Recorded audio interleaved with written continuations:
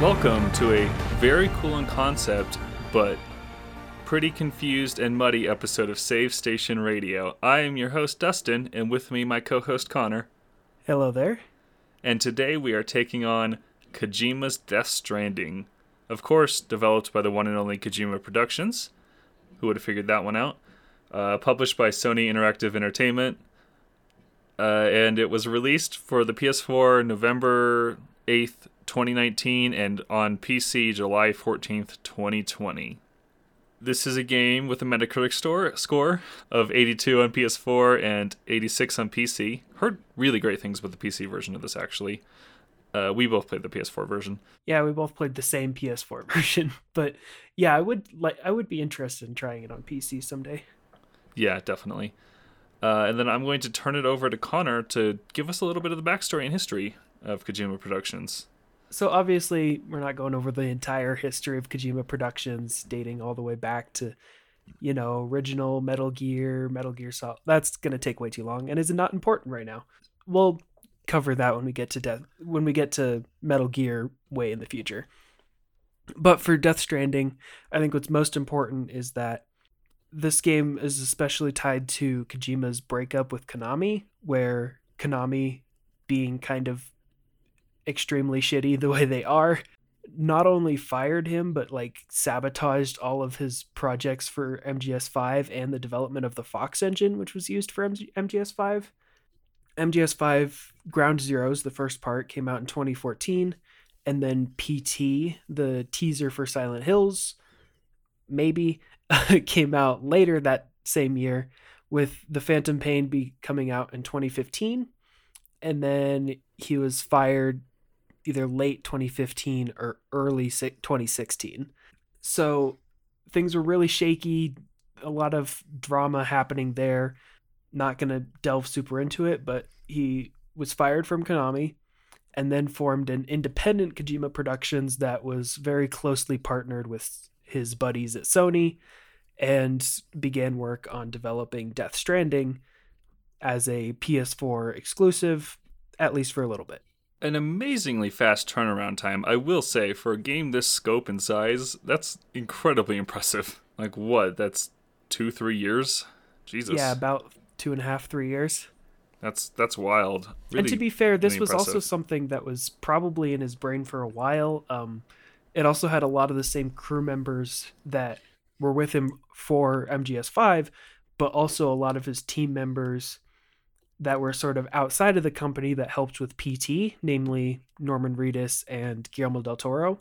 He also recruited Mads Mikkelsen and stuff to do acting, and then Nicholas Winding Refn to help with the story a little bit and also to play a character in the game. So he had a lot of that, I think, kicking around probably since 2014.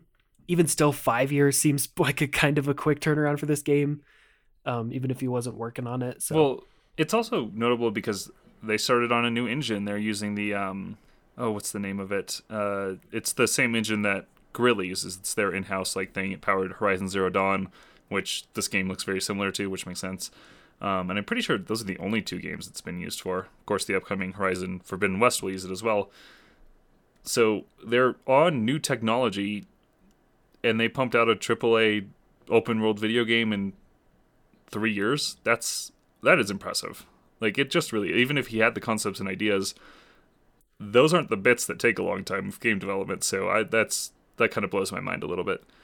Yeah, we've covered games that have gone through engine swaps, namely Eternal Darkness that had to swap consoles, and it's not an easy transition. So being forced to swap engines or even just start on a new engine you're unfamiliar with, pretty impressive stuff.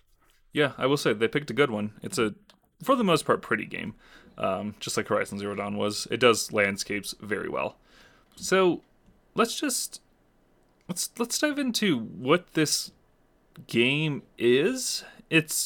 I would describe it as an open world action game, but it's not centered around typical action tropes. This game is more about delivering stuff, which you probably know if you know anything about this game. You're basically a post-apocalyptic mailman. And I think a lot of the design here comes from around challenging the player to deliver packages without damaging them. A lot of the terrain is pretty rough. A lot of the obstacles you will face are just around basically making sure your packages don't get damaged, which is a pretty interesting concept for a game like this.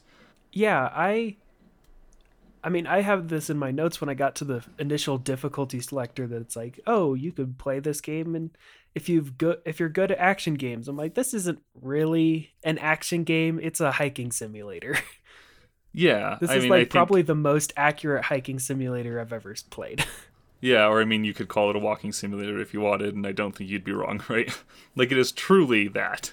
It's more walking simulator than walking simulators are, so Yeah, and it does have some action segments, which I'll dive into when we actually get to the review segment of this. But yeah, for the most part, it's more about traversal and figuring out the landscape and how it works. It's also got a pretty wild and a lot of time incomprehensible sci-fi story wrapped around it, which again we will dive into heavily in a few moments. Am I missing anything about what the core of this game is? not yeah, not really. I think it's primarily just delivering packages as safely and as efficiently as possible and having to deal with all the obstacles in between, whether that be enemies to get in your way that you have to fight, ghosts, or just plain old terrain, weather, just regular old hiking issues, your shoes breaking, that kind of stuff. So it's just about efficiency and safety. Yep. So let's talk about briefly our histories, since this is, a new IP and it's fairly recent. They're not that large. I will say I'll go back with mine and say this is the second Kojima project I've ever played. I guess technically third. I played both MGS5 and then that prequel game, Ground Zeroes. And I guess I also played Metal Gear Rising, but I don't think he was involved too much in that. I think he was just a producer.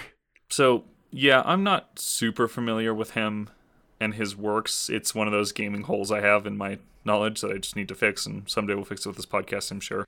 So, yeah, going into this, I knew to expect this to be kind of wild. I kind of had that, he's kind of got that reputation. I was expecting that, especially from some of the stuff I knew about Metal Gear 5. I will say, having played that game, I didn't expect too much from the story here, even though people say he's a genius in the story department. Metal Gear 5, I would say, has a wacky story, but not a good one. And I kind of feel the same way here, but again, we'll get to that in a second. You played this game when it released last year. Do you have anything more to say about it in terms of your history with it?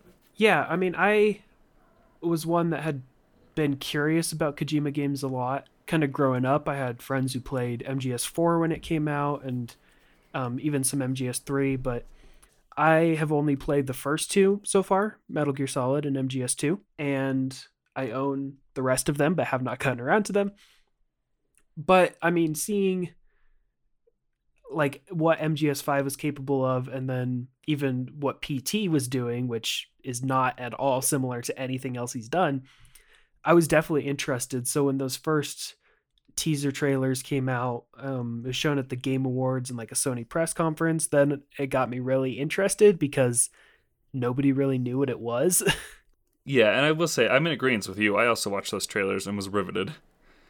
Yeah, because like it shows nothing about the game. It wasn't until much later that they're like, yeah, you're delivering packages. I'm like, okay, actually I could be into that. So I did pre-order it. I picked it up at launch and I played it entirely, I think, before the end of the year, because it came out in like we just said it early November. So yeah, I played it pretty quickly, but it was interesting for me because when I got to the end of the game the first time, I honestly didn't know how to feel about it, and there's many reasons for that, but nowadays I am probably much kinder to it than a lot of people are.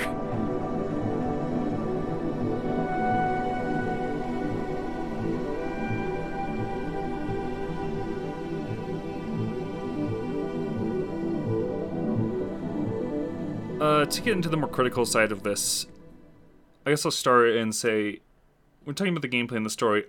When I dove into this game for the first time a couple weeks ago, my expectations were I was not going to enjoy the gameplay, but I was going to like the story. And just to start this off simplistically, they have flipped. I think the gameplay in this game is fascinating and for the most part really cool, though it has some major flaws. The story stuff is the stuff that I found like, yeah, it's kind of fun, but it's incomprehensible in a way that is annoying to me. Like, there's some great character stuff, but honestly, in terms of a plot, it's just so muddled and so mixed, and I don't know, I got to the end of this and I was not satisfied with it at all, and I was actually a little more frustrated than I feel like it wanted to leave me. Yeah, I would definitely agree with that. The first time I played this, this is only my second time playing it, but the first time I played it, I definitely got to the end of the story and was like, that was pretty bad. Like, there's moments that I enjoy, but overall, I think the plot is kind of a mess. Playing it again for a second time, I definitely realized that the reason it's such a mess is because they try to jam like an entire encyclopedia of world building into the plot and try to have it flow organically, and it does not. Yeah, no, it definitely has the vibe of Kojima didn't really come up with a cool story. He came up with a bunch of really cool concepts and then had to fit a narrative around those. Yeah, I feel like that's slightly reductive. I feel like there's definitely a plot going into this, but the way that it's trying to convince or trying to convey its world building and backstory for the world that you travel in, it is not something that you can just kind of put into conversations with other characters and kind of slip in there and be like, okay, here's some hints and nods and that all that. I feel like it tries to do that, but then ends up just expositing way more than it should, and it bogs down the pace. That is my biggest problem with the way the story is presented. Is it's essentially like you'll make a delivery to somebody, and then that somebody will just talk at you, and will just blatter on about these like complex sci-fi ideas, and it's just the most uninteresting way to present those ideas. And I think that is one of this game's biggest problems when presenting itself. It's just, it has some really cool ideas, but the way they're presented makes them seem really boring. Where there's just these NPCs who are just talking to you about these cool concepts, but like, they're just talking at you, and I don't think they got Norman Reedus for long enough for him to actually be able to react and act on those characters. So it's just a character just doing basically a lore dump at the player, and it kind of stinks, in my opinion. And I think it's part of the reason why this story and this world, while I think they're cool, they kind of fall flat for me. Is just because, like, it's just the way it's presented, honestly, is half the problem. Is, like, it doesn't work in the way they're trying to make it work. Yeah, they definitely try to play up the fact that Sam, the main character that you play as, played by Norman Reedus, is both a experienced porter, someone who's lived in this world for pretty much his whole life and is really good at delivering things and probably knows the ins and outs of this universe, but also have the NPCs explain stuff to him, which in context, in universe, he already knows all this stuff. So they kind of write around it, but it comes off as really inorganic. If you listen to our Doom Eternal episode, I know we got really deep into the lore of that game, which was kind of partially necessary to understand the plot of that game, but it was mostly told through like backup supplementary files. This, I feel like, has some of that, but tries to cram a lot of it into the main plot.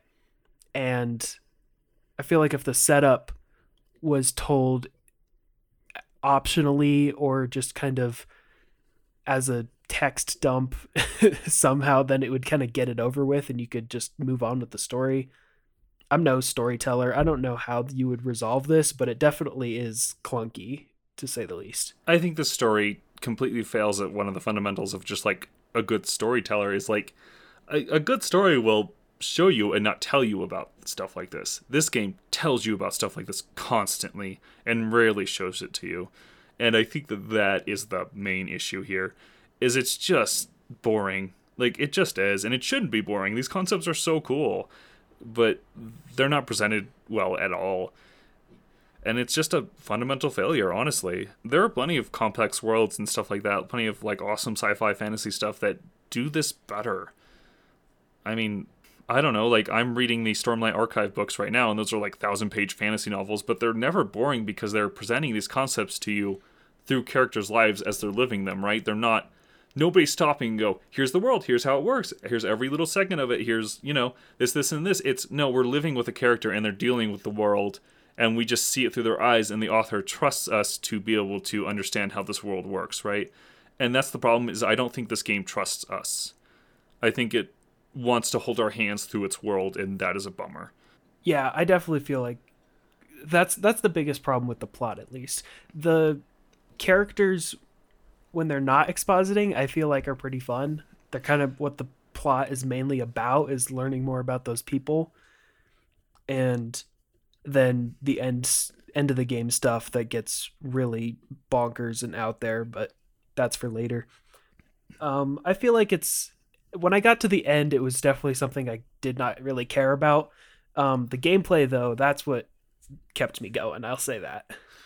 Yeah, and I agree with you, which is shocking. Though I will say, I think this is a game where we talk about the gameplay, about how it is about traversing, and I think those bits are awesome. Looking at a hill and thinking, how am I going to get over this? You know, and how am I going to go over the easiest traverse terrain? I'm looking for that. I'm exploring. It kind of gets that part of my brain that's like looking for collectibles and stuff, but it's doing that as just as a basic world traversal thing. It's silly, but I love holding down the triggers to balance. I think that's a cool idea, particularly when you have a lot of packages. I think the power curve in this game feels amazing. I love, things are a struggle at first, but once you get later on to the game, you start getting vehicles and you start building roads and like the world gets easier to traverse. I think that's awesome. It's a great feeling. And it does tap into what Kojima talked about pre-launch with this game, about the idea of this being a strand game, he called it, which is a little piffy, I guess I would say. Like, this is not the first game to incorporate ideas like this. Like, Journey came out years before this, right? But like the idea that like you see other players' structures and buildings and they are actually helping you along and you can like them. I love that. Like, it's so cool, and it's such a neat concept for a video game, and it works so well. Yeah, I definitely agree with that. I think the online component of this game is, if not necessary, then a key part of the full experience, because that satisfaction of either knowing that a structure you built is going to help someone else, or leaving something someplace that you find helpful but also is going to be helpful to other people, or even just getting to a place where you would want something and someone has already built it there for you, and you're like, oh great, I don't have to either waste my supplies, or I could just help them by upgrading their structure, or just use it and keep moving on. Or, the other online players have your back by rescuing your lost cargo if you manage to drop it somewhere, or you can pick up their lost cargo and help them out, or you can trade items kind of if you lose them and pick them up that way. All of that is just really fun to experience as you go through the game. Yeah, it's awesome, and I think it does a smart thing. It kind of taps into like what Assassin's Creed and Breath of the Wild did, right? Where like the entire concept of this game is you're putting regions on this chiral network, and after a region gets put onto a chiral network, that's when all the online stuff comes through, and that's when you see other players' creations. And the smart thing about it is that when you're doing that, you're not going to have any of that online stuff, so that's where the challenge is, right? You got to get there first and get up the rating with this with the people you're trading with or currying for.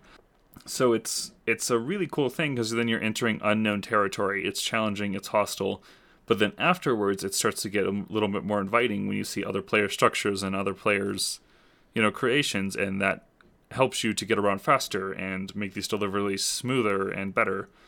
And I think it's really smart. And again, it taps into like that Assassin's Creed or Breath of the Wild thing, where you enter an unknown territory until you get to the tower, and then you reveal the map, and then suddenly it's a lot more friendlier, right? And I think that's a really cool thing, and that this game does that quite well. Yeah, we didn't get deep into like what the gameplay consists of. It's mainly just, simply it's traversal, but then using those structures, and especially something I love about the gameplay is the act of planning ahead.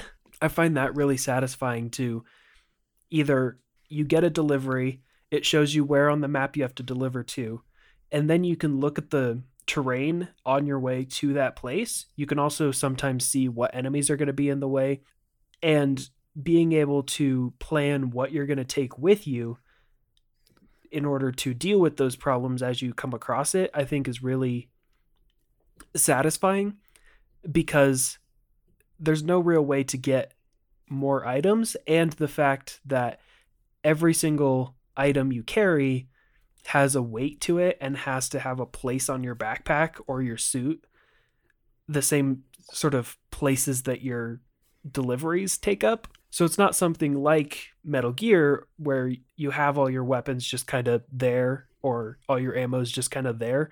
You have to make space for it and then make sure you can carry it all without carrying too much and then moving slowly or falling over. And I find that set up to make sure that you know where you're going as well as what you're going to face as you get there makes those moments where you get an online player to help you out with the structure and then you don't have to spend your materials, or maybe you didn't plan for something but someone else has you covered. You could pick it up along the way and use it. All of that I find immensely satisfying to do. Yeah, I agree. I do want to talk about combat in this game because it asks you to do it quite a fair bit, especially in the path of the main story, and I think it is straight up bad. And I think it is the most negative thing I have to say about the gameplay is that, like, I don't understand why, because it's got all the ingredients, it's almost there, but anytime this game becomes a third-person shooter or melee game, it sucks. It feels mushy, it doesn't feel good, like, aiming your gun just feels laggy and bad. I think punching people doesn't have any impact at all. It just doesn't feel good. And I get that the point in the open world traversal stuff is to, like, it's not more about combat, it's more about trying not to get your packages damaged. But through the course of the main story, you will have to do combat. Just straight up. There's a bunch of sections that are just combat arenas, and those sections are a big failure to me. And I think part of the reason why I think the main story path of this game isn't super engaging is that, like, it's just not fun to fight. Yeah, and definitely I feel like that wouldn't be a negative if it wasn't something you had to do. You know, if it was like combat isn't very good, so you're encouraged to not get into combat with people, you know, either sneaking around, which is a viable option, or just making sure you avoid them, or just bust on through as fast as you can, as I tended to do sometimes. All of that in the open world is great. When you get to those combat sections, it does fall a little on its face, like, because there are certain sections where you have to fight groups of enemies. Just that's how the story progresses. You have to fight groups of enemies. And then there are certain times where you have to fight bosses. And I feel like the boss fights do a little bit better job, but all of the combat is meant to be a way to put more pressure on keeping your cargo safe. But during a boss fight or the combat encounters, you don't have any cargo. So it's like, what's the point in a way? It's not building off of the core gameplay, really. Yeah, and it's just that thing where, like, I will say, even if there weren't boss fights, even if there were things, it still doesn't preclude this game from being able to have good combat, right? It's just a failure. I will say, to get really nitpicky about it too, they did this, like, slow down, slow-mo effect every time you knock out an enemy in the game, and that's really annoying, especially when you're taking on, like, groups of 20 dudes. And it's like, this is not helping me. This is actually hindering me. It's just frustrating. I will also say, I was really into the fact that for, like, the first half of this game, like, the first 20 hours I played it, I really enjoyed the fact that you basically don't have a lethal option. All of your things are non-lethal. And I thought that was really cool and also built into the world, because this is a world where if there's a dead body and the ghosts get to it, it'll cause a big explosion. So, you know, nobody wants to die. You have to incinerate bodies to prevent that from happening. So I thought that was really cool, building into the lore of this game. But halfway through, then you just get lethal weapons, which I thought was kind of a bummer. And I know that's like a small thing, but that just, I was like, oh, you kind of just undercut your own themes here. Yeah, they don't need to be there, because honestly, I've never used them. Yeah, so I was going to ask you, you didn't use them either? Because I didn't either, because I was like, well, in the world, if you kill somebody, so I don't know if that actually works. I don't know if it works either. I actually found out recently that if you do end up getting grabbed by one of the ghosts in a very serious manner, like, so there are BTs, which stands for beached things. They're basically just ghosts, which when you're dealing with them, if they spot you or hear you, then they can grab you. and pull you into the ground, which will then cause a tar pit to emerge, and then a bunch of like tar people will reach up out of the ground and try to drag you down. Awesome. If they Looks awesome.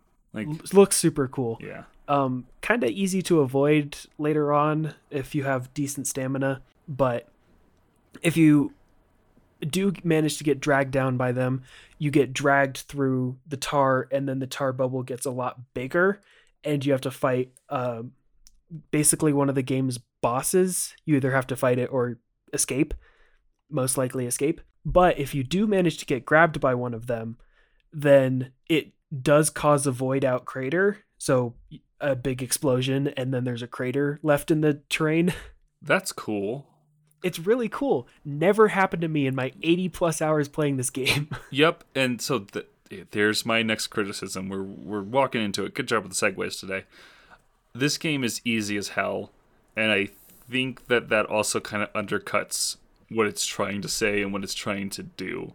Halfway through this game, you kind of realize the BTs aren't really a threat. Like, if you get caught one by one, it's really easy to escape.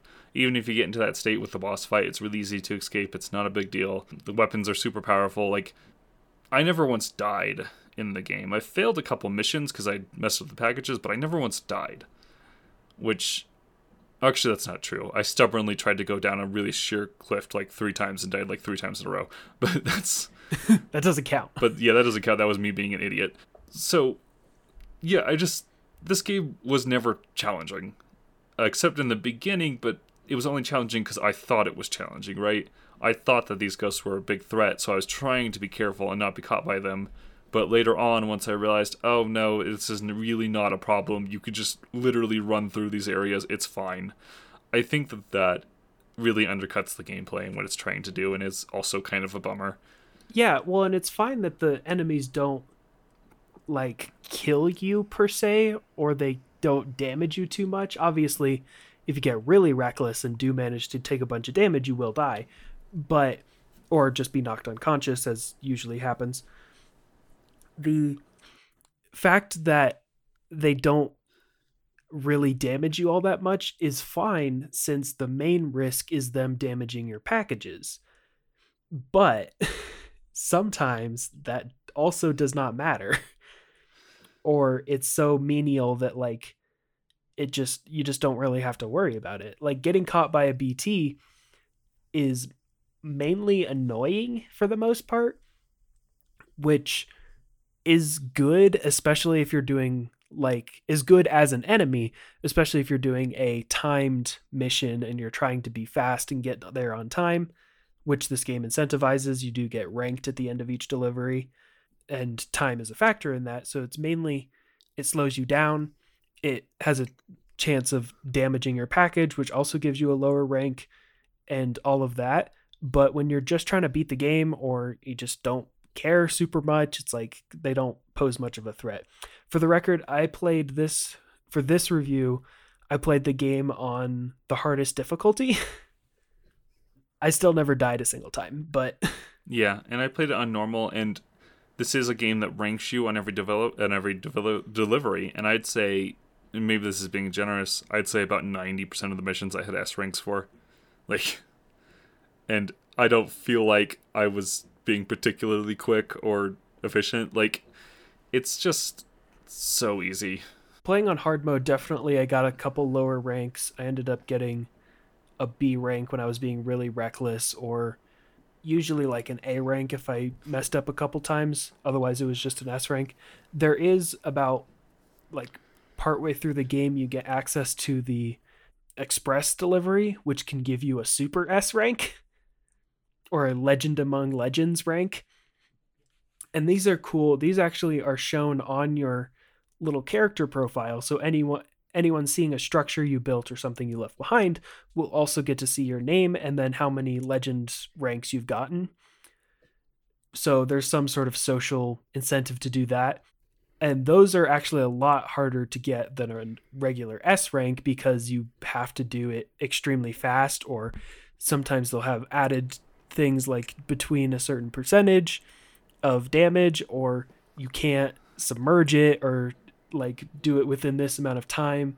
and then don't carry other things. Like there's added challenges there if you're seeking for it, but the core game is not difficult if you're just looking to beat it.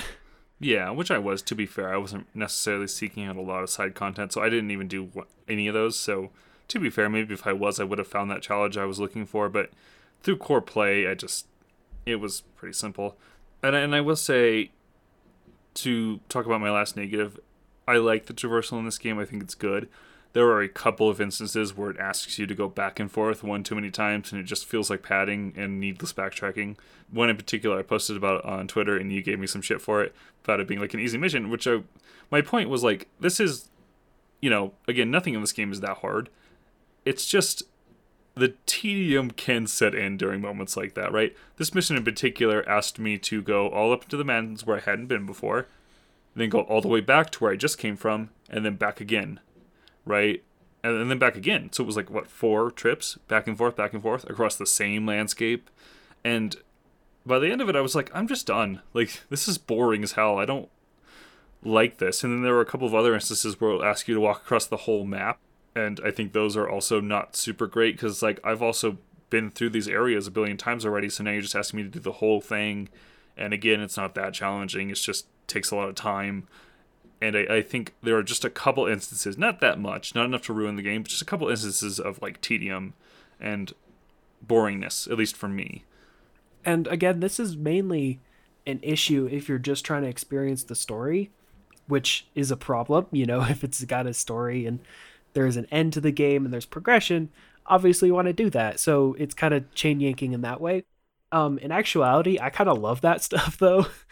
And I know it's mainly because I'm weird and like that stuff like that, but the fact that it makes it do it over and over repetitiously back to back, I think is the main problem there. Because what I really like about backtracking in this game specifically is that each trip is going to be pretty different. You're either going to encounter different online structures, or you can plan better because you know the layout a little bit better, or maybe you even just built structures to make the path a breeze, and then when you get more quests to use that same pathway, you feel rewarded because you planned that pathway. You made it so much easier. The one you were talking about where you had to go, I think it was to the doctor who's like pretty close to Mountain Knot City. I found that every time I had to visit him was actually pretty great because me and my online buddies that are randomly assigned to you, we had both a efficient zip line system across basically the entire mountain range and a bridge that went over that river. So going between Mountain Knot City and the doctor was extremely easy. So you could rack up points that way. And I found that actually really satisfying to do because I helped build this plan along with others, and I helped support this bridge. And that's the kind of stuff that I like. I also like that sort of tedious grind type gameplay. The one that I played a lot of this year was Hardspace Shipbreaker, which is very much this sort of, here's a bunch of menial tasks to do, but you can kind of just zone out and do it. And it's pretty chill, honestly. It's not that I don't like that stuff too. Like, I platinumed both the RPG Assassin's Creed games, right? I platinumed AC Origins and AC Odyssey and spent like over 100 hours in each just clearing the map because I thought it was fun. So it's not that I'm not, into that kind of stuff. It's just the repetition doing it there and for. And like you said, you and your online buddies had an efficient system. I didn't happen to have that, right? It's random. Like, yeah, that's true. On my last trip back, I was able to use a zip line because I thought, okay, I'm just going to fucking build one on my way up here, which again is cool. But also, that still meant I had 3 trips there and back that were the exact same thing. So, like, I understand where you're coming from, but that is a random situation. That's not guaranteed. Yeah, for sure. And I definitely see where you're coming from because when it's frustrating, it's pretty frustrating. Some of I think especially towards the end of the game where they expect you to do longer than normal trips, I feel get really tiring. And there's some benefit to doing side quests where you can, and by side quests I mean extra deliveries that aren't part of the main plot, where you can plan I have to go from this point to this point, which is pretty far, but there's a bunch of waypoints in between. So I could take smaller deliveries to those spots that are in between and make stops and restock my supplies and then maybe pick up some other deliveries before I move on. I found that also very satisfying, but it doesn't really negate the point that a lot of the repetitious backtracking, especially back to back, is can be pretty frustrating.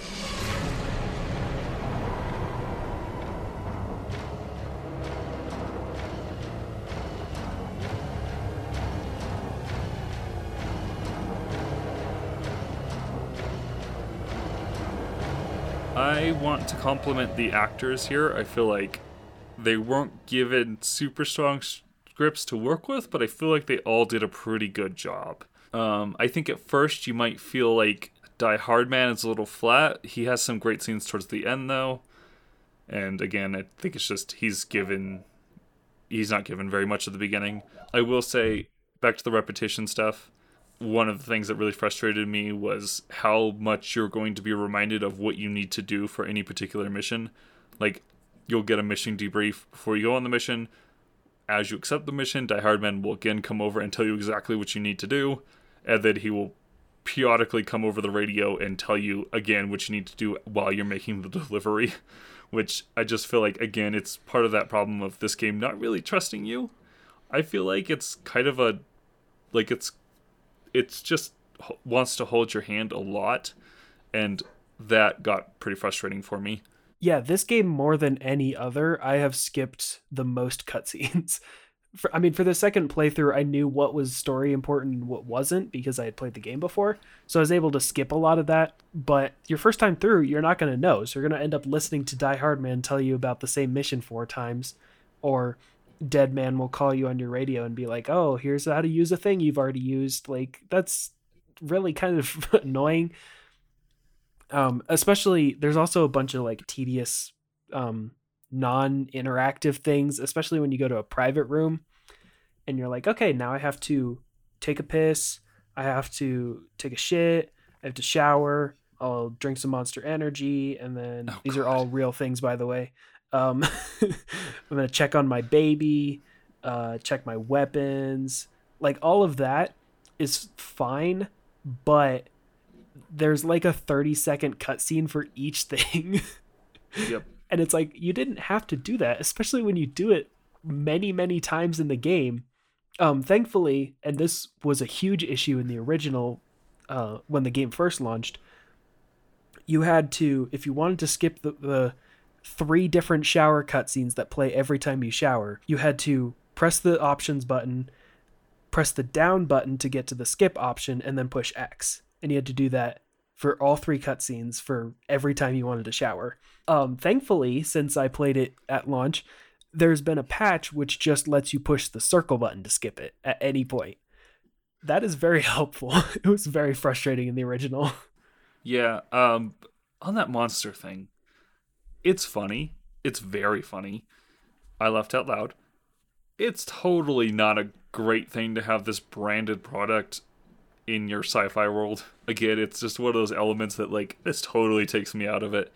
Even if they had tried set dressing it a bit, maybe these were, like, beat up cans, I don't know, that they had scavenged or something.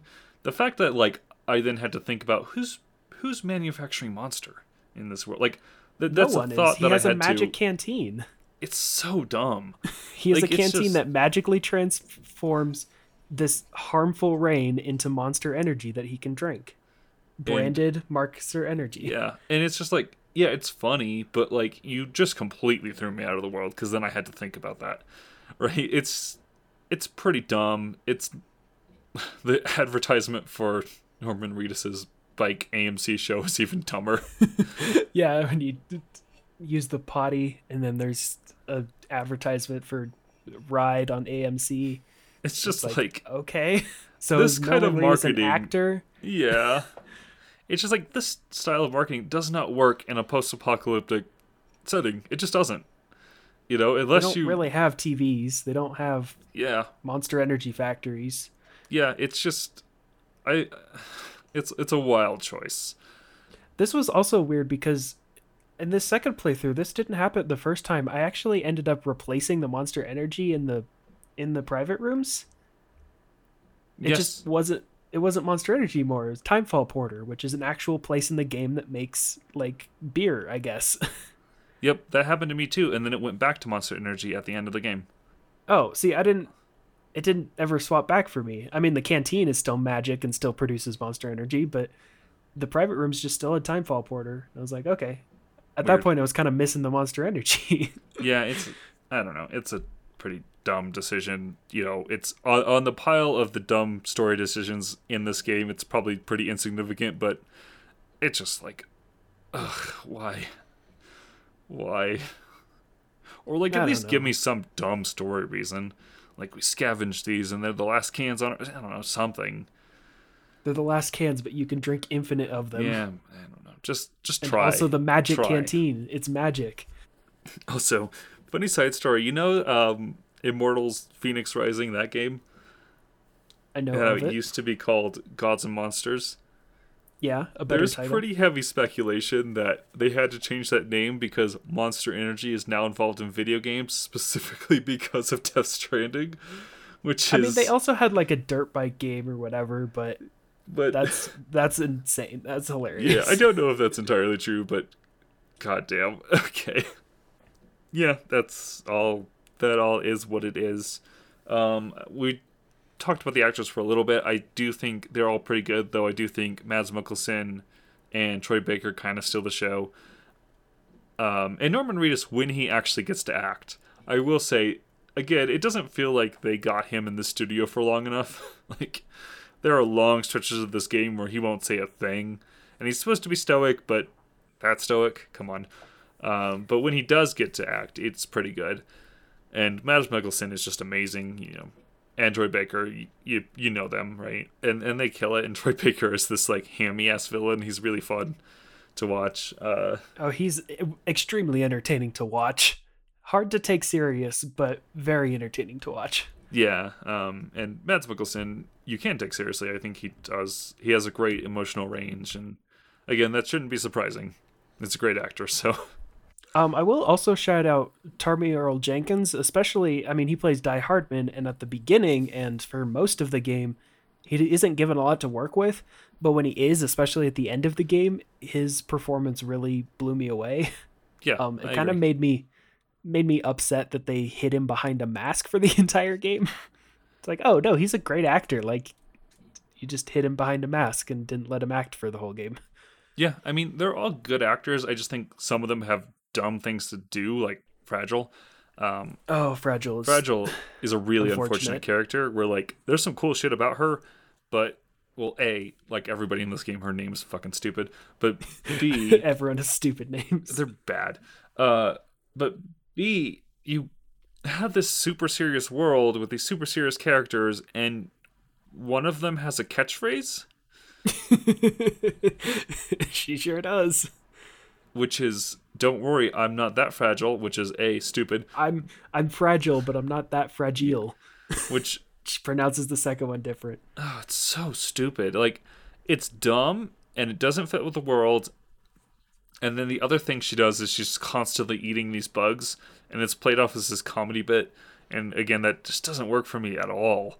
Like, it's just stupid. Like, her character has legitimate emotional scenes that I think are good, but it's always undercut by this cartoony garbage, and I hate it. I just hate it so much. I feel like that. I feel that way about a lot of the characters. Oh yes, but she's the one that stood out the most to me for that. Where it's like, you have legitimate grievances against this villain. There's some really good stuff here. You clearly regret what's happened to you, but also every time I see you, you're telling me you're not that fragile, and then go, "You want to eat this gross bug?" Hey, Norman Reedus, eat this bug.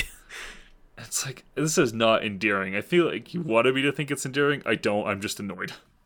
There's a line at the end of the game that really got me. Anyone who's played this game knows the line. It's rough. If I didn't stop caring about the plot before then, it would have completely ruined it. There are 3 separate characters called Man in this game. There's Die Hard Man, Dead Man, and Heartman, which if you're half paying attention, will confuse the shit out of you. If you're only half paying attention to the plot. Fucking why? That's the worst. None of them were as bad as the character named Mama, though. Which, That's rough. come on. Yeah, not great female representation for this game. No, You have one not at named all. Fragile and one named Mama. It's like, that. No, come on. Come on, Yeah. Kojima. You can't just do that. I guess Lochna's also there, but that's some other bullshit. There's definitely some things about it that just, like, really rub me the wrong way. There's also just some stuff about it where I'm like, I think you're trying to express maybe some, like, parental issues you had. Like, I feel like that's probably a subplot in here somewhere somebody could dive into.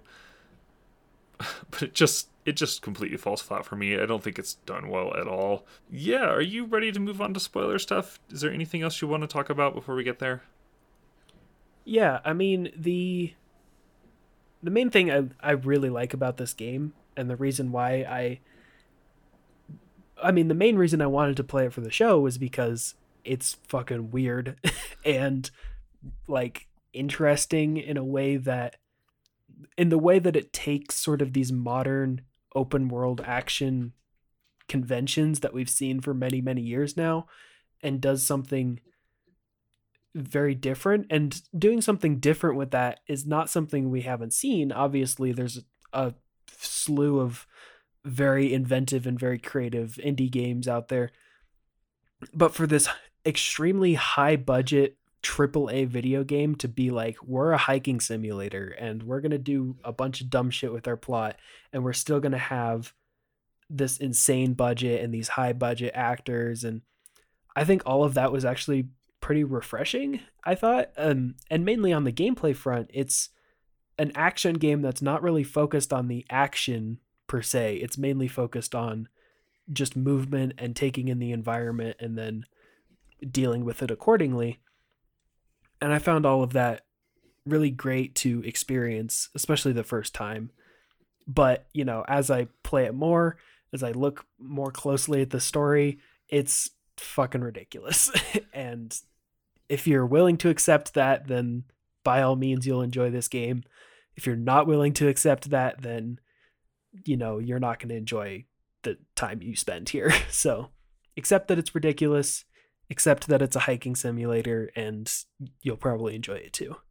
You can pee on a ghost, You can piss on ghosts. which is pretty funny, though they will not let you see the Rita's penis, and I, for one, think that is bullshit. They wanted to skirt the AO rating. It's actually pretty funny. And I will say, shout out to the soundtrack. It's pretty good. It has some OST, but it's actually pretty light. It's actually mostly licensed tracks, which you will hear some throughout this game, mostly by Low Roar. And I think for the most part, I actually like their inclusion. It gives some weight to some of the missions when they come on. It's cool. You can also like unlock a bunch of soundtracks. Like I unlocked God of War at one point. I did too. It's ridiculous. Yeah.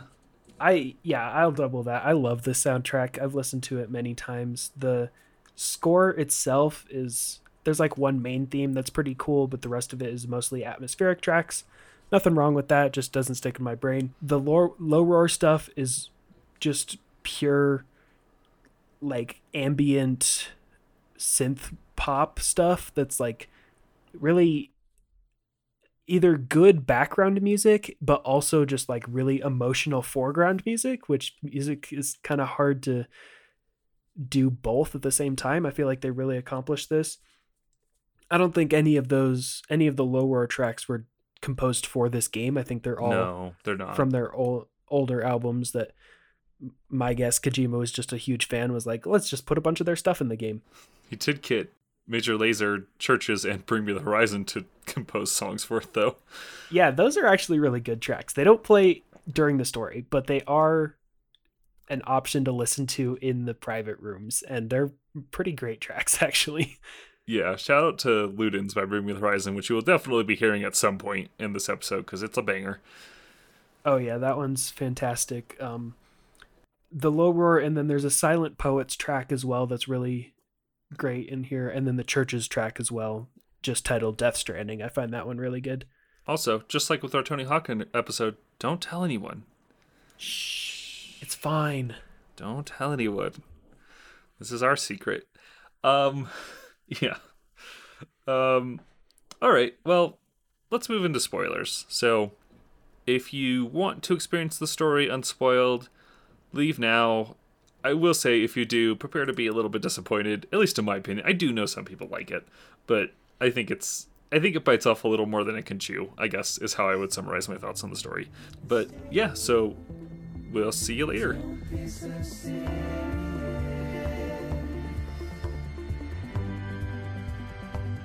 Don't be so serious.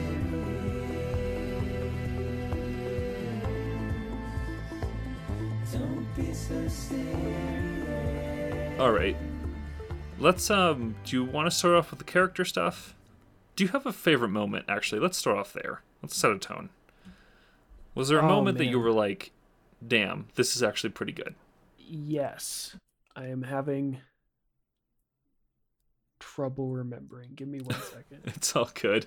I hated them gameplay wise, which is what we were talking about earlier, but the sections where you are in battlefields with Clifford Unger, Mads Mikkelsen's character, those sections art wise and story wise I thought were super cool. It's just the gameplay was awful.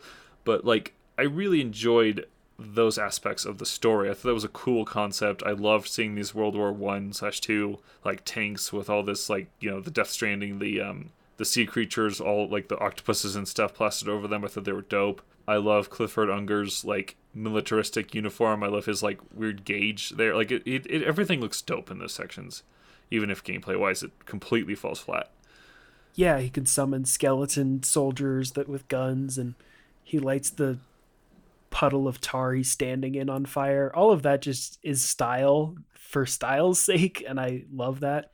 And then I do actually think, if we're just talking characters, then I feel like Clifford Unger's story is probably the most solid in the entire game.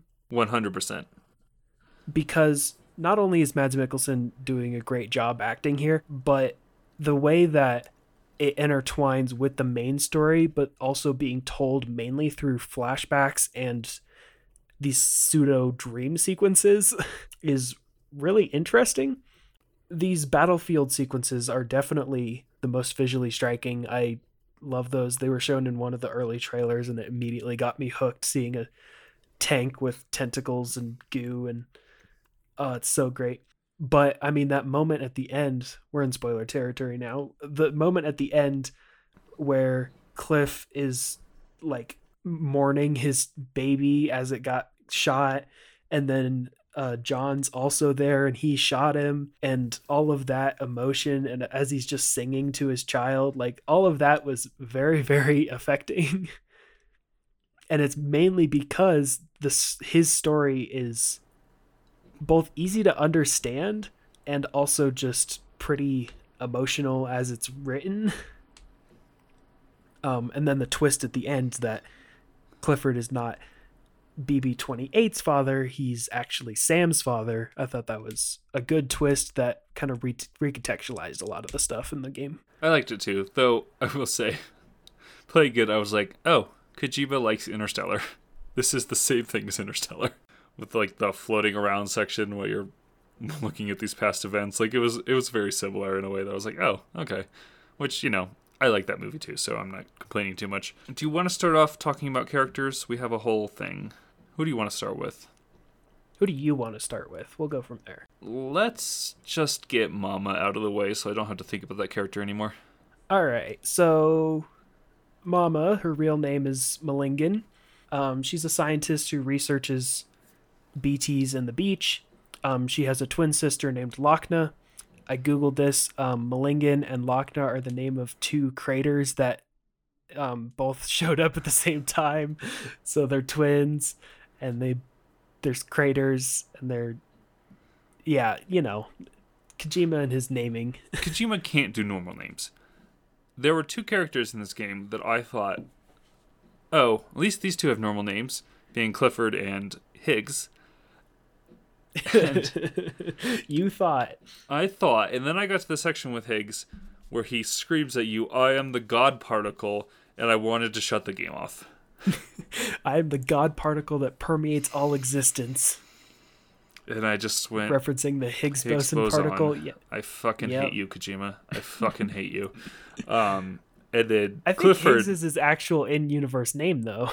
Like the rest of these characters, they're renamed based off of dumb shit. Like Mama is renamed Mama because she had a kid, and it's a whole thing. We'll get back into that. Hartman is named that because of his heart condition, but those aren't his real name.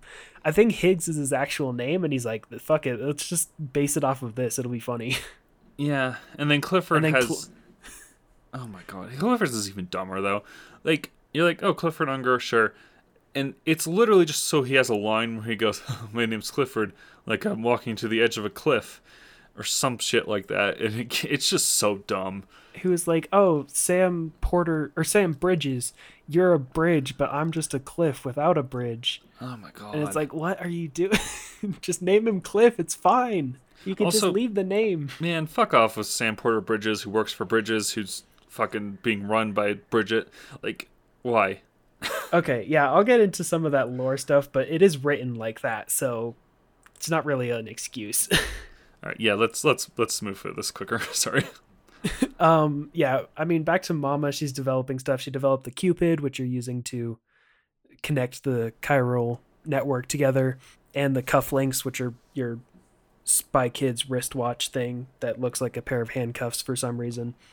She had a baby, but it was some convoluted thing where it was her twin sister's baby as well, and it was like this whole thing with her, but then there's an accident. I have it all written down much clearer than this. I just don't want to read it because it's dumb. There's an accident with like a terrorist attack, so she was trapped under rubble. The baby died, but it was turned into a BT, and then she's just tethered to it still. To its umbilical cord. Yeah, I mean, all the ghosts have umbilical cords. She's just still attached to it. It's like really weird. But because of that, then they split up. Mama and Lochna split up. And there's some dumb shit where they're like two halves of the same soul. And then Sam separates the baby with those new handcuffs and then takes Mama to Lochna. And then Mama dies because of that, right? Because she's disconnected from the baby, yeah. So she knew that was going to happen. Yeah. Why the fuck wouldn't she have you take her to her twin sister before cutting the baby? No, because you have to carry her alive so she can talk to you on the way there. It's just one of those things where that doesn't make any sense. For the character who's supposed to be super smart, you're going to sever this tie with this baby, which you know is going to kill you. But you also need to be with your twin sister. So why would you risk being severed before going to your twin sister? Why would That's actually okay, so actually the baby and Mama are tethered to that location. That's why her lab isn't in the nearby South Knot City. It's outside of it because she was still tethered to the site where the baby was born, because that's where the beach is in some stupid way. They do explain it at least. Do they? Yeah. They're tethered to that site, so she can't leave with the baby to go other places. She has to stay there. Okay. But the other characters use the beach to travel. Well, they're different. No. Yeah, they have that. dooms. They have different levels of dooms.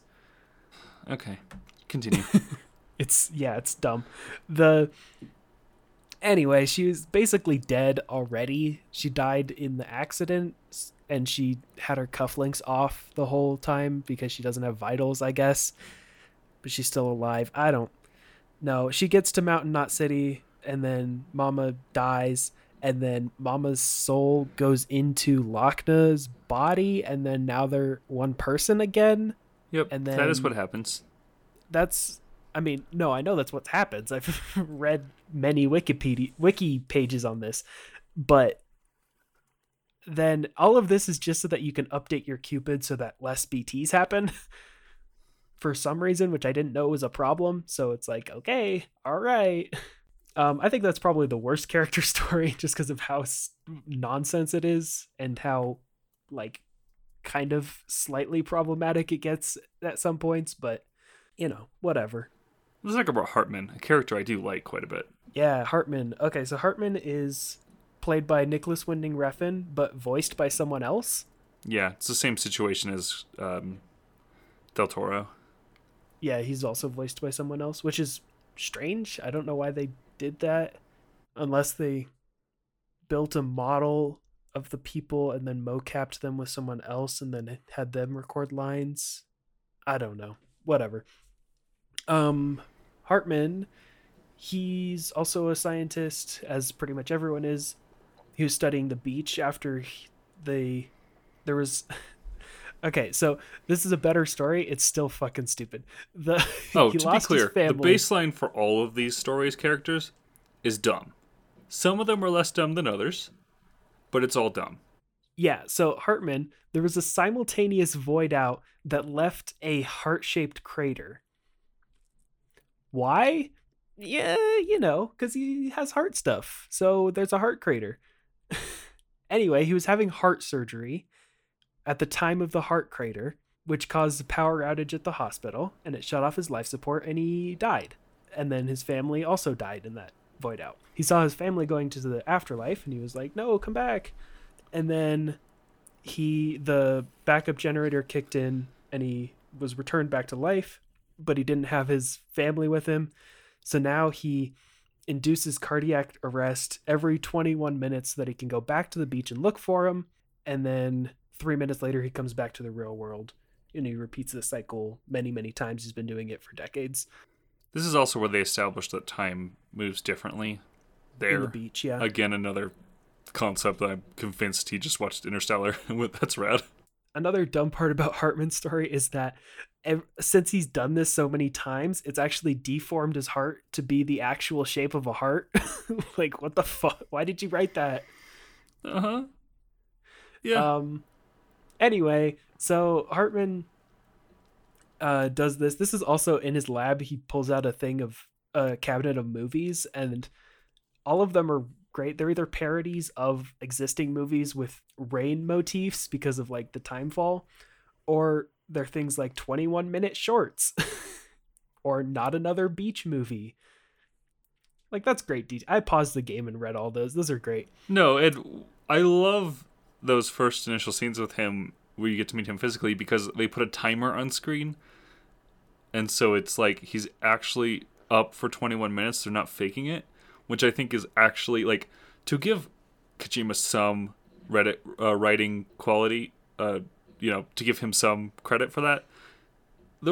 Having to write a scene specifically around being 21 minutes is pretty impressive. I also love Hartman as a character because he will directly just give thumbs up to the camera. Yes, and he gives you likes. He gives you actual points for that. There's also times when you're checking on BB and he'll give you a like by giving you a thumbs up, and I find that's fun. Yeah, big fan of that. Yeah, so he also kind of knows that his 21-minute journey to the beach all the time is kind of pointless because the beaches are not interconnected. Like, everyone has their own. So except for when characters can travel to the same one for some reason. Well, or when they're tethered, like the Supercell beaches, the wartime beaches, those are all connected. It's whatever. But he eventually gives up after the events of the game, which I think is told through like a audio log or whatever. He realizes that it's pointless. He gives it up, and then he falls in love with someone else and moves on with his life. Yeah. I think he's a fun character. I love his actor. I wish I'd looked that up. His voice actor. They're great. Yeah, he's probably I'd probably say he's probably my favorite side character. Like, helper, companion character. Let's talk about Deadman. Deadman? Deadman. All right, Deadman's probably the shortest one. He mainly just helps you through the whole game, but it is shown and told later that Not shown, just told. That's how Yep, this yep, game again. conveys information. This game tells, Um, not shows. He was initially grown in an artificial womb and has several organs harvested from cadavers. He does not have his own beach, and he can enter the beaches of others sometimes. When it's and convenient for the then- plot. Yes. Yeah, kinda. And then he just helps Sam and digs through the archives all the time. There's And he's a played by Guillermo del Toro and voiced by someone else that I can't remember. there's a very awkward, kind of funny, but mostly awkward shower scene. Yeah, I mean, I mean, I liked Yeah. it. It was funny, and I did like the mistrust of the president stuff. Is for even though it silly didn't as amount to much. yeah, for silly and not inventive as it is, it's kind of fun. Speaking of that, Die Hard Man. Yeah, Die Hardman. Okay, so, well, to do Die Hardman, we kind of have to do Cliff as well. Okay, They're pretty tied. yeah, sure. So Cliff, we'll start there. Obviously, Clifford Unger, we said that before. He served in the U.S. Army in Iraq and Afghanistan, and then he was mainly praised for his ability to always bring his entire squad back alive and unscathed. And among that unit was John Blake McClane is his full name, who becomes Die Hardman. And he gets the name Die Hardman because he is hard to kill because he Wait. returned from war a bunch of Hang times. on, stop. I don't. What's his name? His real name? John Blake McClane. His name's John McClane, Yes, his name is John McClane. as in the actor. Is it the actor or the character from the film Die Hard? Yes. Fuck. Jesus Christ. Yep, it's Die Hardman named John McClane. You Oh got my it. god. I think I need to leave. Anyway, That's really Cliff- bad. John Blake McClane. He's only ever called John in the game. I don't remember any God. time where he's called John Blake McClane, but there you go. Oh, Kojima. Good old Kojima. Anyway, Cliff falls in love with Lisa Bridges, who founded Bridges. Mm-hmm. So there's the name connection. They build bridges, by the way. Both Yes, they metaphorically through connections to people, but also fucking literally, because this They build game's a not lot of subtle bridges. in any way. also Bridget and all that. So, Mm-hmm. Cliff falls John in love with McClane, Lisa Bridges. Fuck off. I'm sorry, you can continue. This is a discovery that I didn't make, so I'm having my mind blown in a bad way right now. All right, have fun scooping your brain. So they have a son, and then Cliff leaves active duty to be with his family. He returns home. His wife and him are involved in an accident. Cliff survives. Lisa survives, but is brain dead. And then their son, who is not born yet, kind of survives, but has to be put in a BB pod. This is way before the events of the actual the first Death Stranding, which caused the apocalypse, basically. It's the So fifth Death Stranding, right? the 6th, but only the first part of the 6th. Okay. We'll get to that when we get to Amelie. But so the son gets put in a BB pod. Cliff realizes his wife is not going to return. Just spends a lot of time bonding with the BB pod, which at the end of the game we realize is Sam, the character you play as. But then John McClane, Die Hardman, he's working as security personnel for Bridges, realizes Cliff is there and they reconnect. And then Bridget Strand, who is the new leader of Bridges and the president of the later formed UCA, which is the new USA. United Cities of America. Yeah. Bridget orders for more experience to be performed on BB that is going to move him to a different facility away from Cliff. So John warns Cliff the BB is going to be moved.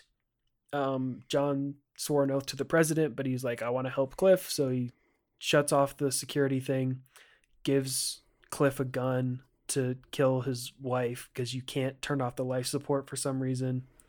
and then tells him to escape with BB. But he says that if he gets caught, then he's probably going to get killed by John.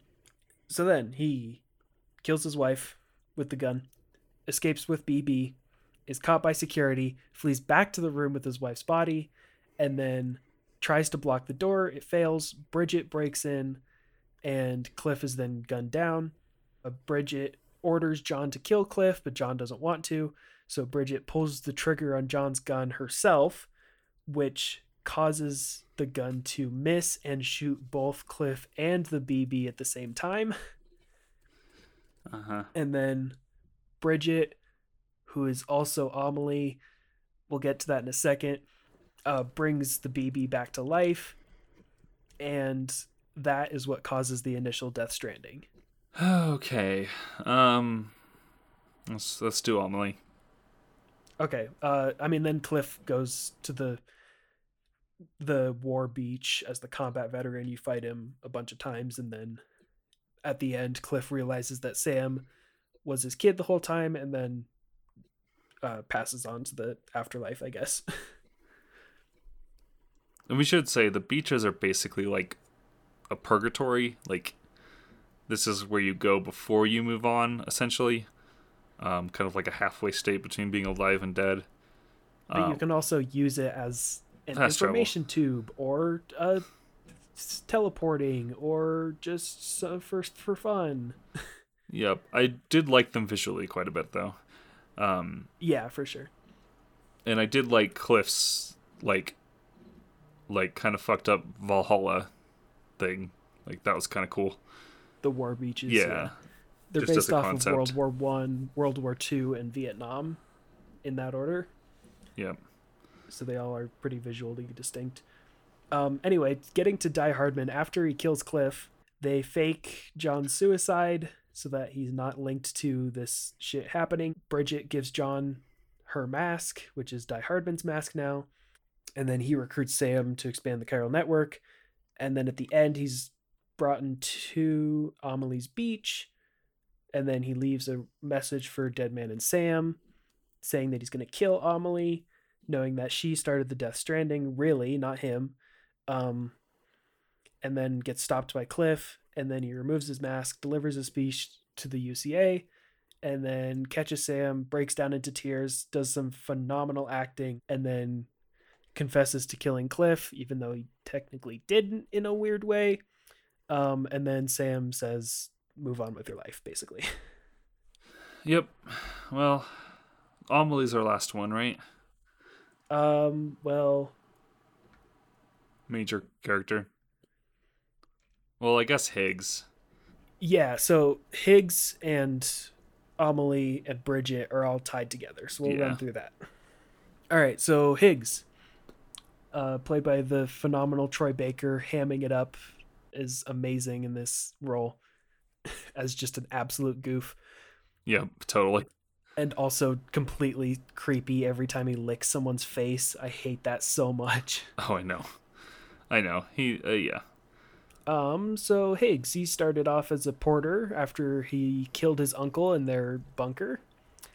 That's all backstory. That's not super important. But anyway, he's like, okay, cool. I have a bunch of superpowers, villain superpowers.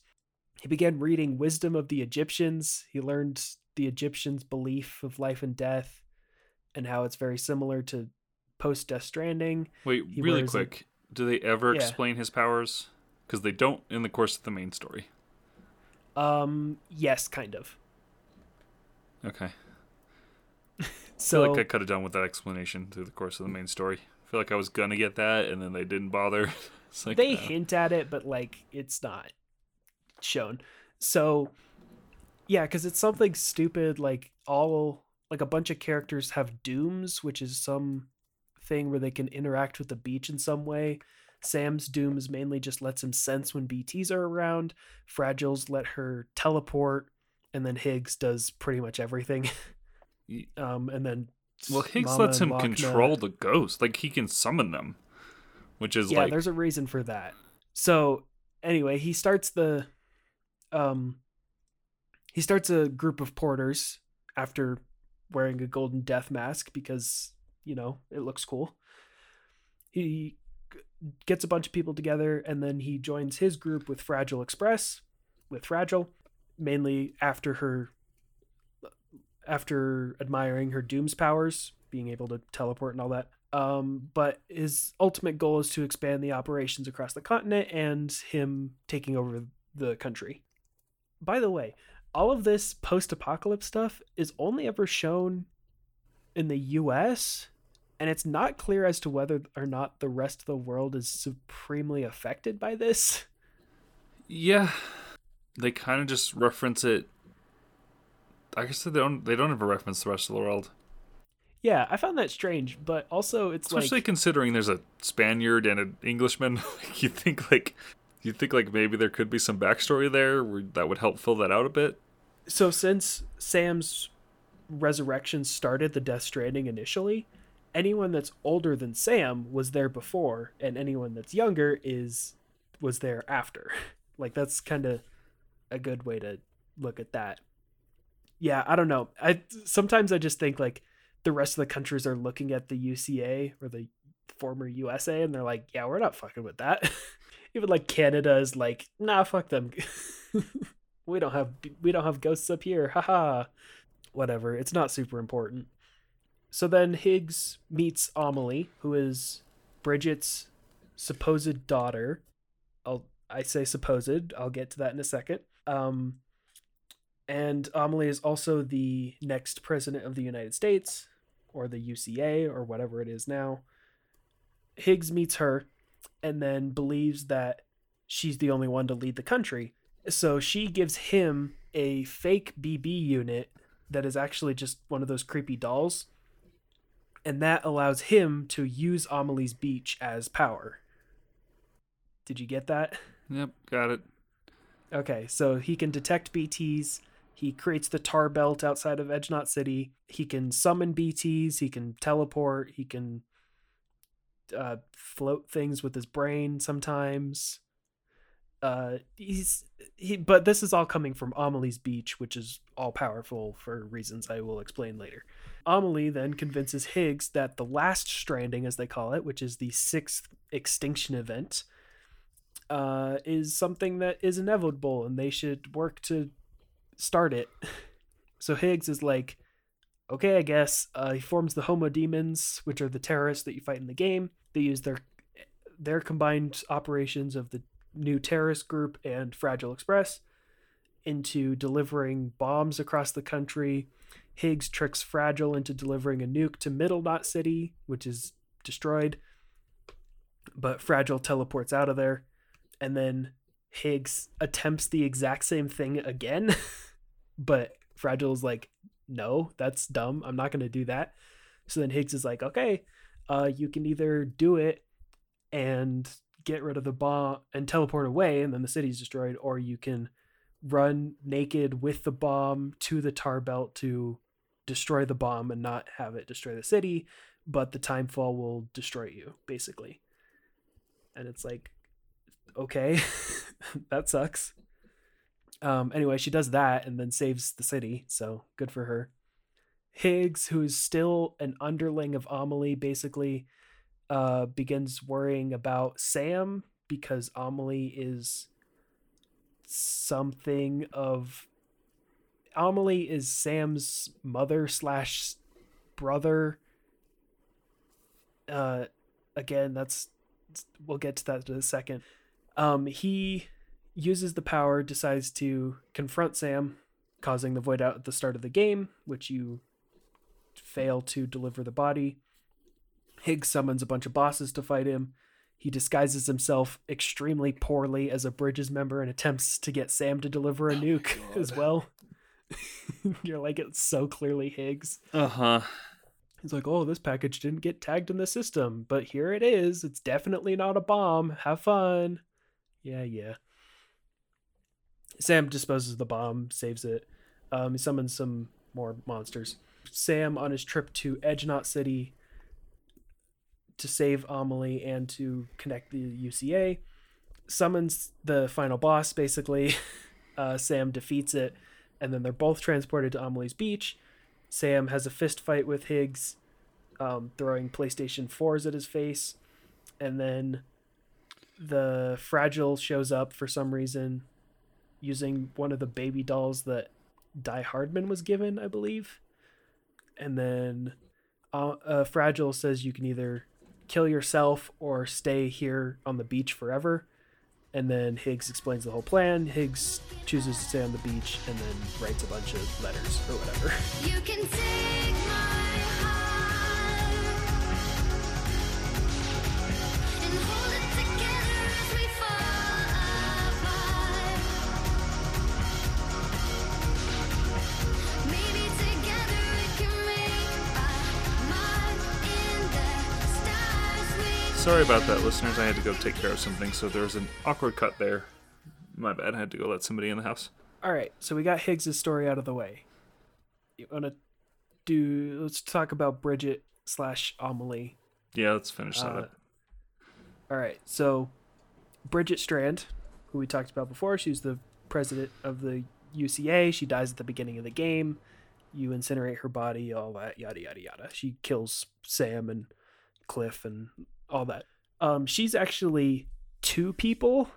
There's Bridget Strand and Samantha America Strand. Okay. Not a joke. Definitely what it's called. But they're technically the same person. So Bridget is, I guess, the body, and then Amelie is the soul. That's how I understood it. Bridget developed cancer in her 20s. She had surgery, and then her body and soul separated, and Samantha America Strand, who I will refer to as Amelie from now on, gets stuck in the beach, and then Bridget is in the flesh world. And they're both the same entity, and they are the sixth extinction entity, which extinction entities are explained as like a certain being that is destined to bring about the extinction of all living things on the planet, and the Earth just does this a couple times.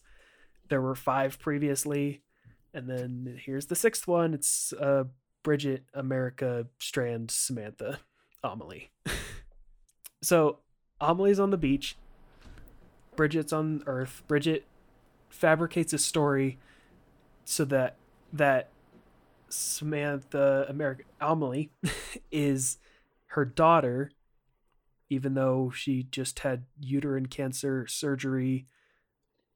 Anyway, it's her daughter, since they age differently. So it's like, oh, it's not some weird thing. It's my daughter. It's some weird thing. Amelie on the beach, her strange, all-powerful extinction entity beach that Higgs pulls all kinds of power from later. She discovers biological records of all of the previous extinction entities, and she's like, uh-oh, this isn't good. So she and Bridget, since I guess they're kind of two people now, work to create the Chiral Network, which is a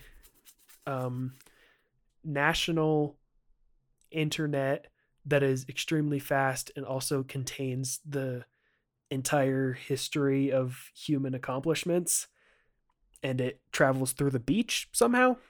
Not super well explained, but that's basically what it is. So Amelie starts this, and it's mainly to learn more about the extinction entities and how to prevent the next mass extinction. She, I guess, Amelie leads Bridges 1, which is an expedition to set up the Chiral Network. I don't know how she did that, if she's a ghost. That's my problem with it too. She's basically like a force ghost. Like, I guess, but like she's... Nobody knows that? So how do you keep that a secret? Yeah, so Bridget fabricates this whole history that she's her daughter because the ghost can just kind of hang out. So they're like, oh, I saw a ghost of you that looked wicked young. What? And then she leads an expedition across the country as a ghost. It should also be pointed out that this is a character played by Lindsay Wagner, who's super old. She's playing Bridget. But the younger version, Amelie, is like her aged down. I was not aware of that. Yes. She's like a... That's why she looks weird. movie star from forever ago. So it's like Kojima made her younger. Yeah, it's weird.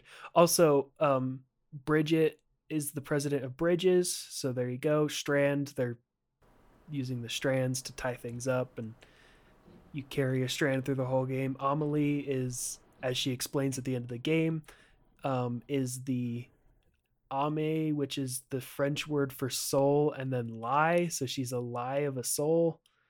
There you go. There's your name explanations in case you were curious. I wasn't. Not Okay, anymore. good. Not anymore. Not after fucking John McClane. No, I'm good. All right, cool. She leads Bridges 1, I guess, somehow. Gets to Edge Knot City, which is basically where San Francisco is, I believe. And then she plays that she's captured by the Homo Demons, which is Higgs's crew. But she actually hired Higgs, or recruited Higgs, to help bring about the sixth extinction. What a poor explanation of that, by the way. What? They've captured me. They're holding me captured, but I can communicate and talk to you whenever I want. What? Yeah, and also, like, nonsense. She's a ghost.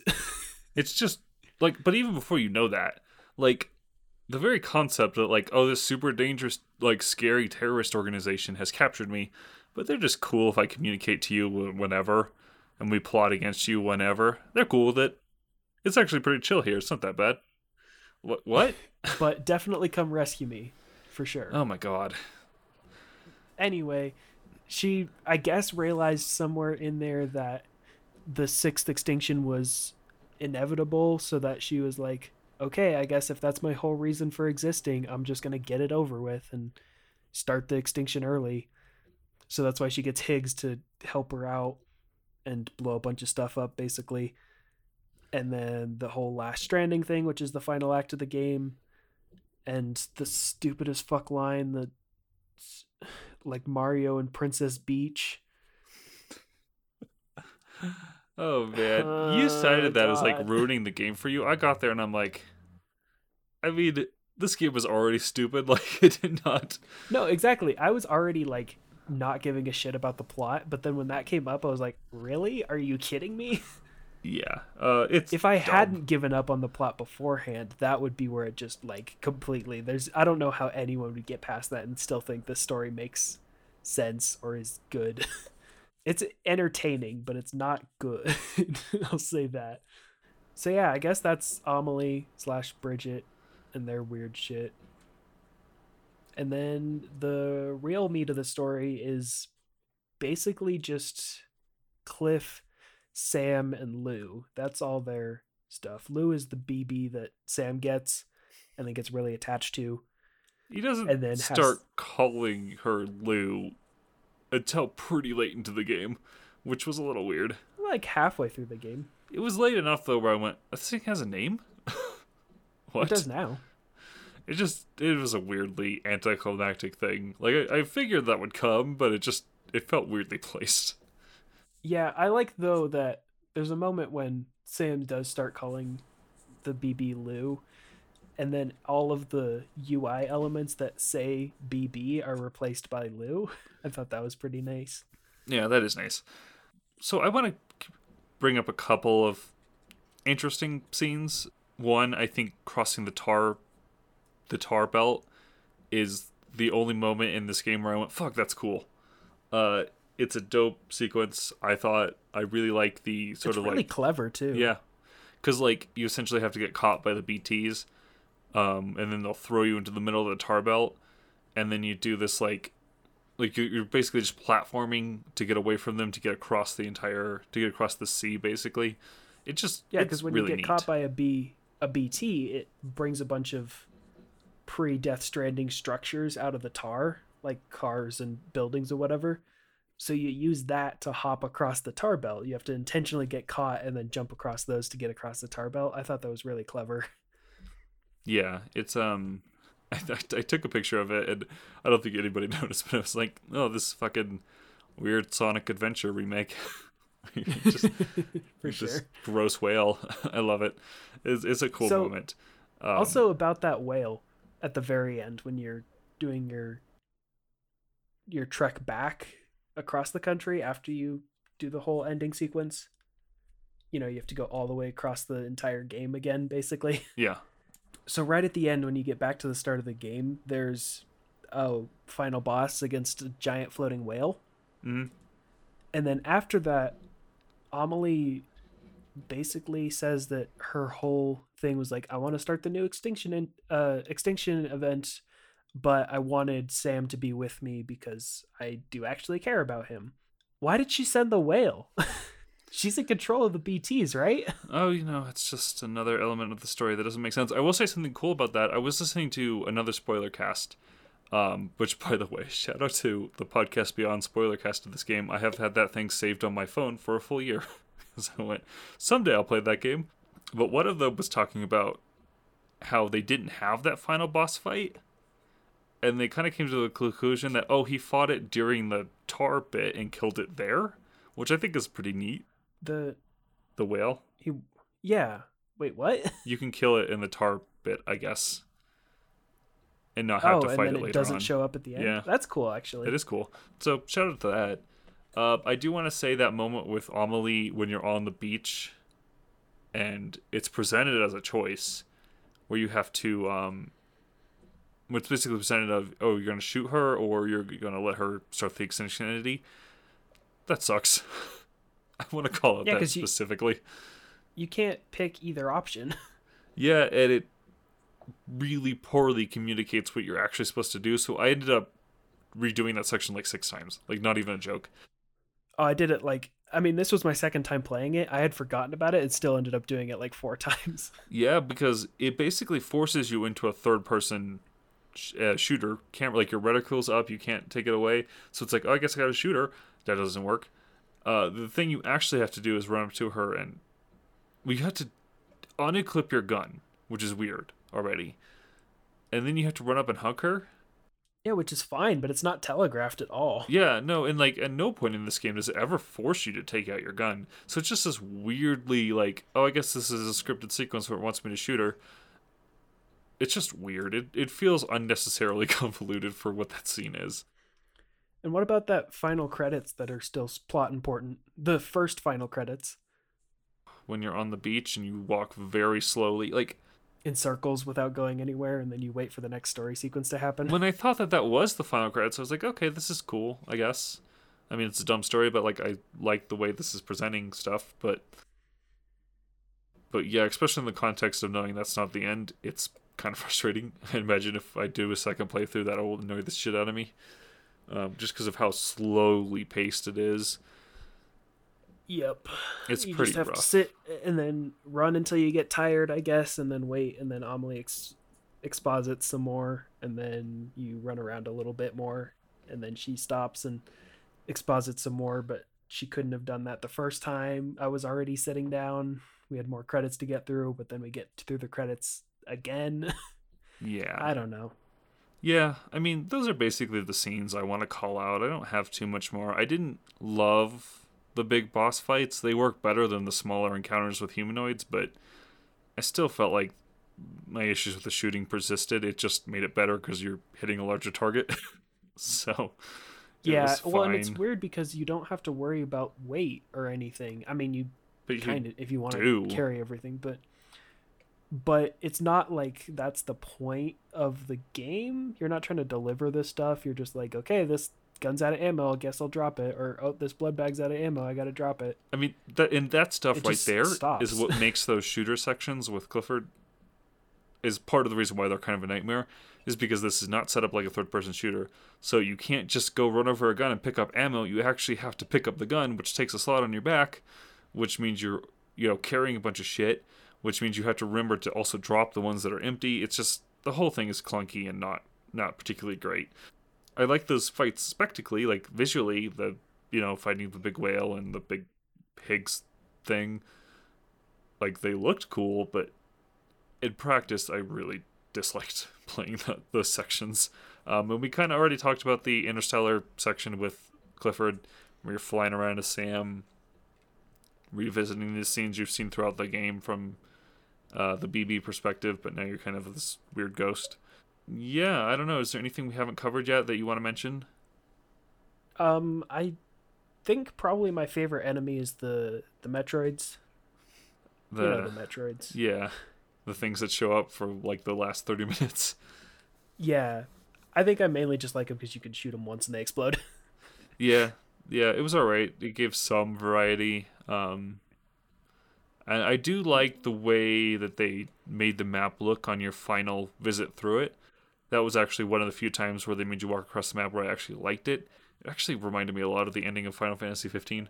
Um, so Yeah, shout out to I'll that, I agree with guess. that one for sure. Which is a game I actually like quite a bit, and its story weirdly. But other than that, I think we've covered it all. Yeah, so what's your final verdict of this game? I like it. I will definitely, and this is sort of us, coming to the end here. I will play a sequel if they make it. I enjoyed it enough. I will not play that sequel for story. I will not devour the trailers for story, which, by the way, going back and looking at those other trailers, wild that he literally puts cutscenes from the end of the game into his trailers.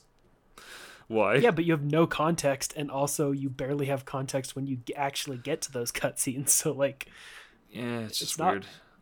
It's a weird way of getting around being a spoiler while being a spoiler. Yeah, but like the gameplay, I did enjoy. Like again, there was moments of tedium. Hopefully for a sequel they overhaul that combat. But yeah, and there's a bunch of really weird, silly shit in there that I really liked. The stupid peeing on ghosts. I love the little holograms you could run across the characters. I loved like running across, what's her name from Horizon Zero Dawn. Like, just weird stuff like that is fun. The dumb cameos I enjoyed. I didn't find them all. I don't think I found Jeff Keighley's character. I know he's in there. I found talk show dude, whatever his name is, Conan O'Brien. Yeah, I forget his name. Did you find Junji Ito? He's probably my favorite person to deliver to as well. I don't remember. He's like right next to Lake Knot City. Okay. Yeah, I know there's a bunch of them, and I just didn't do all those side quests, so I didn't see everybody for sure, but it was fun. Yeah, I mean overall I did have an enjoyable experience, with a lot of caveats, but I did like it. You've obviously played it twice, so I think you enjoy it quite a bit more than me, but what about you? What's your final verdict? Yeah, I mean, when I finished this game the first time, I was definitely uncertain about how I felt, mainly because the story was absolute garbage. And I enjoyed the story to some extent partially because of how ridiculous it is. I find that just kind of enjoyable. And also like the stupid amount of lore and backstory and stuff. I find that enjoyable sometimes. It doesn't make sense or isn't very good, but like I still enjoy it. And I will defend, I think this game has cool concepts. Like cool Oh, and sci-fi it looks stuff. fantastic. Yeah, and again, what I said earlier, and I kind of stand by this. I know you disagree a little bit. I do feel like he came up with a bunch of cool ass concepts and then needed to wrap a narrative around them.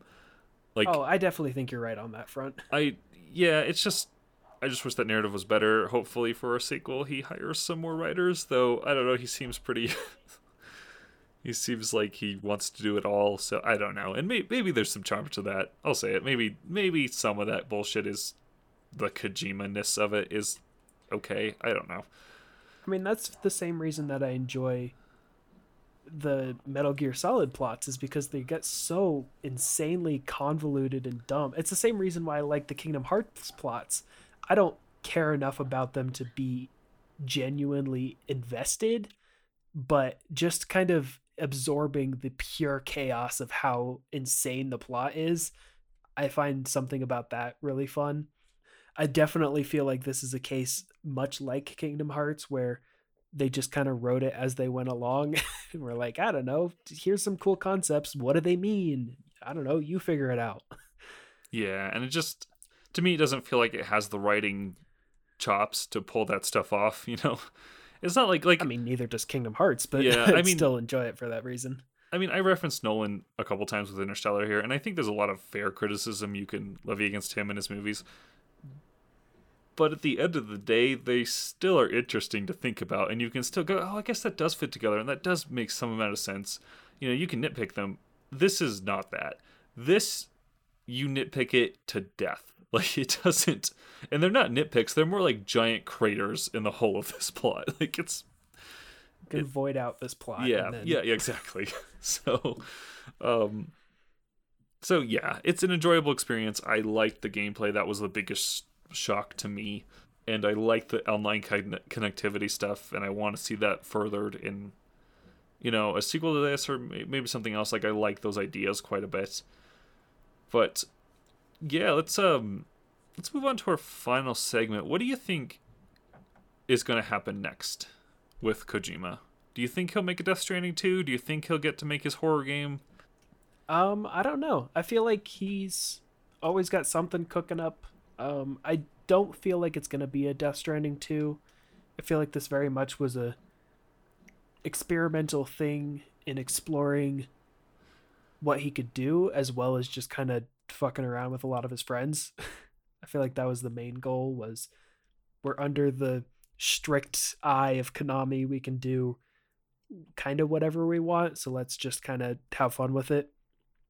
We're going to put Monster Energy and Norman Reedus in this game, and it'll be fun. You can piss on ghosts. Like, I feel like that's kind of where this game was at. So a sequel seems unlikely. I feel like now that he has this standalone studio and the support of Sony, I feel like he's going to try and do something more serious and more like another original story.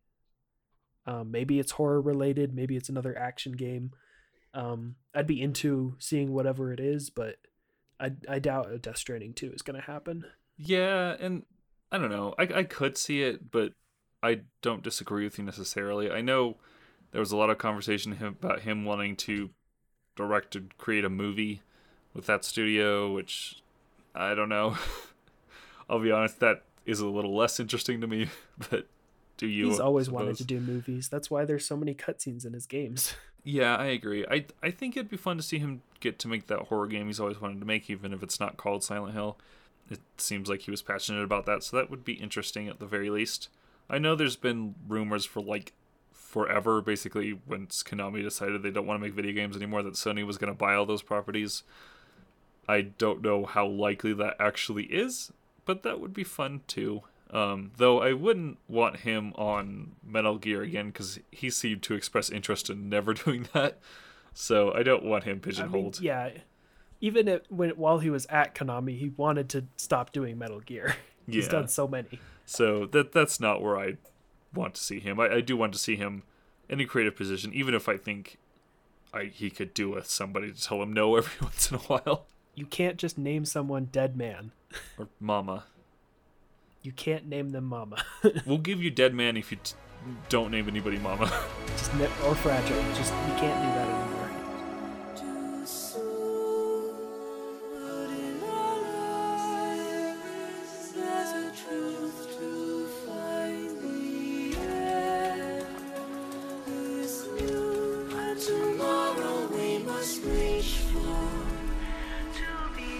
Thanks for sticking it out for this pretty long, lengthy episode of the podcast. If you want to follow us on Twitter, you can find the podcast at SaveStationPod on Twitter and Insta. Is that right? Yes, I believe that's the Instagram as well. It'll be in the episode description if you look there. At SaveStationPod is the Twitter.